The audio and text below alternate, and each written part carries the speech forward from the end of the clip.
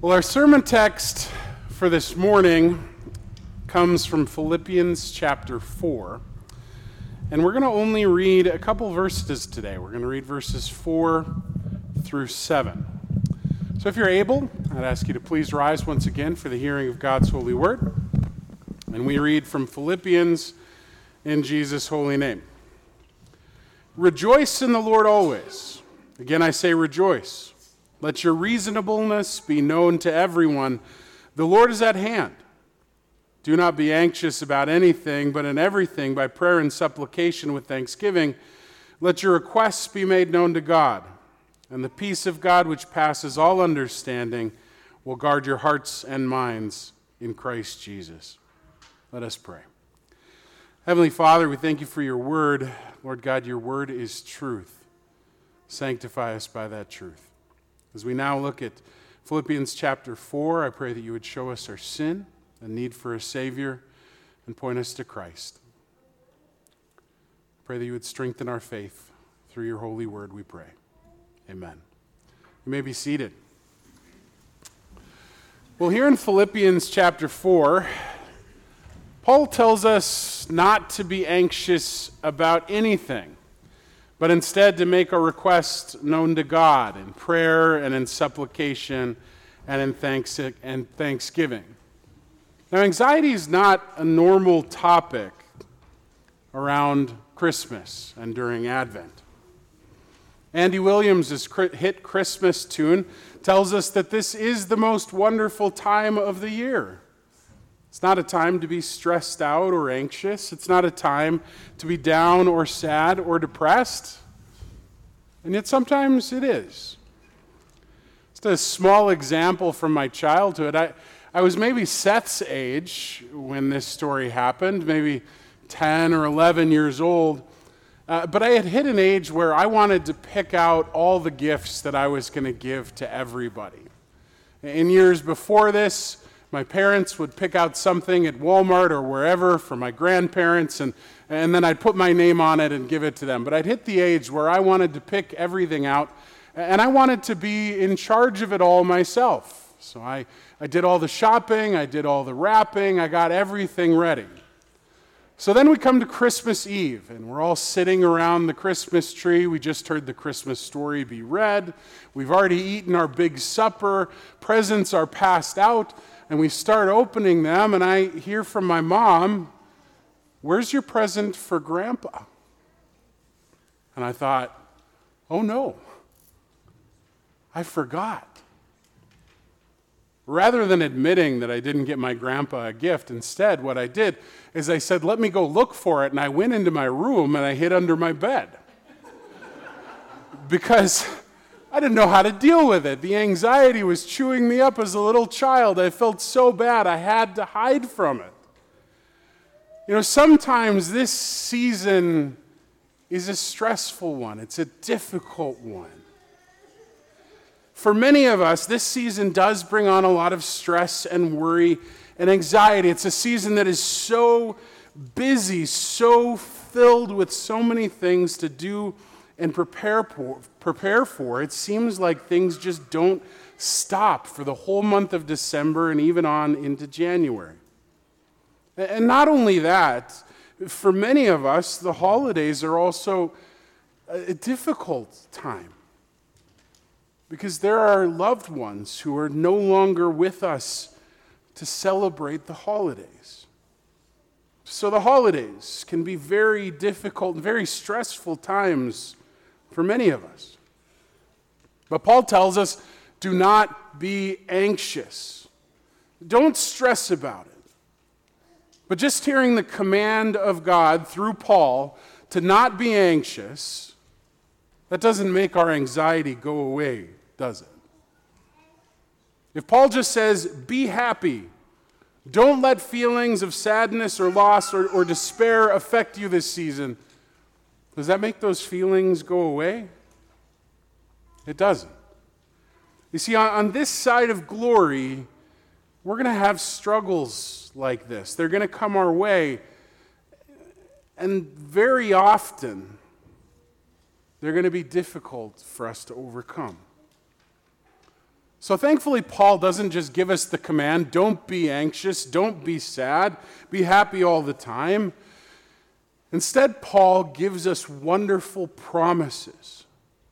He gives us gospel promises that can, in fact, alleviate our anxiety, that can lift us from our sadness and depression, that can change the focus of our lives to where it needs to be. Paul tells us in everything, by prayer and supplication with thanksgiving, let your requests be made known to God, which is very reminiscent of what Peter says in 1 Peter 5, casting all your anxieties on him because he cares for you.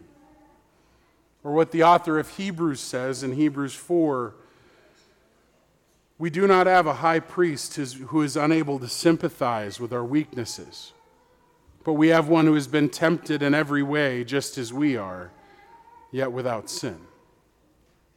You see, Jesus knows our pain and our suffering because he went through all of it himself. He asks us to come to him with our cares and our worries and our needs. Obviously, this doesn't mean that just because we ask for something from God, he's going to give us everything we want, but he does want to hear what troubles us.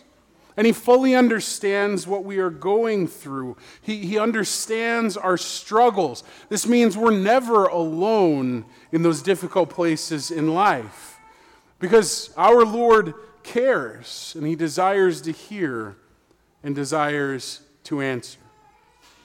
Just a few minutes ago, we got to hear the children and teenagers of the church proclaiming the gospel to us through the Christmas program. They told us about the Christ child, born as that babe in Bethlehem, born to live the perfect life that none of us could live, to do it all without sin, and then to die, bearing the sins of the entire world, paying the price for all of them. Jesus would face the full wrath that our sins had earned. They told us of the Christ child and everything he did to earn salvation for fallen and broken sinners like you and me. And it's only in that context, within the understanding of that gospel declaration, that our sermon text from Philippians 4 makes any sense. You see, Paul tells us, rejoice always in the Lord. He tells us that the peace of God, which surpasses all understanding, will guard our hearts and minds in Christ Jesus. You see, peace and joy are fruits of the Spirit. Paul records this for us in Galatians 5, where he says the fruit of the Spirit is love, joy, peace, patience, kindness, goodness, faithfulness, gentleness, self-control. Against such things there is no law. What this means is that rejoicing in the Lord always isn't something that you and I can muster up all on our own. It's not something we can just make happen. It's not something done by our own effort and work. Instead, it's a fruit of faith in the finished work of Jesus Christ. We can't just think enough happy thoughts and make true joy and rejoicing in the Lord happen in our lives. We also can't muster up true peace in our lives. There's no amount of breathing exercises or retreats or eating plans or anything else that we can do to produce true peace. Instead, true joy and true peace only flow outwardly from faith in Christ. Apart from faith, when we consider God, our reaction should be one of fear and terror, because we are sinners that deserve nothing but judgment and separation from God eternally in hell. But if we trust in Christ, then our relationship with God has been restored. And rather than fearing God, we can rejoice in the fact that God loves us so much that he would send his only begotten Son to live, suffer, die, and rise again so that we might be forgiven and have eternal life in him. If we trust in Christ, we are no longer enemies with God, but instead we have peace with him because our sins have been forgiven. our lives. They should be ones that are filled with gloom and darkness and fear, but because of this gift that we remember at Christmas time, our lives can be ones filled with true joy. That doesn't mean we're going to be constantly happy, but instead that we have a joy that transcends our circumstances in life. A joy that comes from knowing that whatever happens, we are eternally secure. And we have a God that truly loves us. And more than that, we have a God who truly understands what we are going through because he suffered it all himself in the flesh. See, our lives should be ones where we're terrified of God because he is our enemy, because our sin separates us, alienates us, and sets us in opposition to him. But because of what the teenagers and children of the church told us today, because God loved us enough to send his son, born as that babe of Bethlehem, born to die that we might be redeemed, that makes Andy Williams right. No matter how crazy or busy this season is, it is truly the most wonderful time of the year, but not for the reasons we usually think of. It's the most wonderful time of the year because this time of the year we remember God putting on flesh to redeem mankind. And because of that, we can cast our anxieties and cares upon Christ, who empathizes and cares for us. We have peace with God because our sins are forgiven in Christ. And we have joy knowing that our eternity is secure. So no matter what comes this Christmas season, we still have those things that truly matter in and through the finished work of Christ. Heavenly Father, we thank you for today, and we thank you again for your word. Thank you for the blessings that we have this Christmas season and all the promises that you have given us. Lord, thank you for joy that surpasses the circumstances in life. And thank you for peace that transcends understanding. Lord, thank you that we can cast our cares upon you because you truly understand and care for us. When struggles and difficult times come this Christmas season, whether it's stress or anxiety or remembering those we have loved and lost, I pray that you would remind us of these promises from Paul, that we would be able to rest in them because of Christ for us. Lord, we pray these things in your holy and precious name. Amen.